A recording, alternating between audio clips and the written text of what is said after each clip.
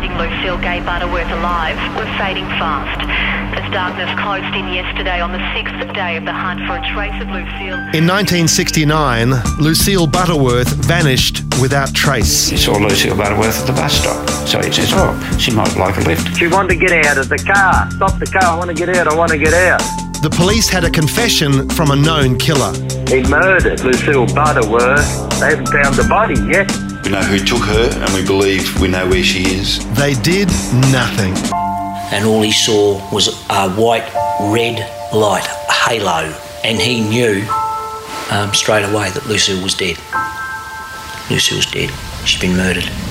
Years later, one detective broke ranks and set about bringing the killer to justice. The coroner had never been notified. She was still, and still is, a missing person. Hunt had also confessed to the murder of Lucille Butterworth. So you heard him say that? Yeah, I heard him say it. I cannot help you with the disappearances of Miss Butterworth. I know nothing about it. You got evidence, put it on the bloody table now. We want a body.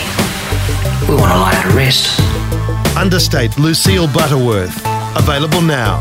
Podcast1.com.au, the Podcast One app, or Apple Podcasts.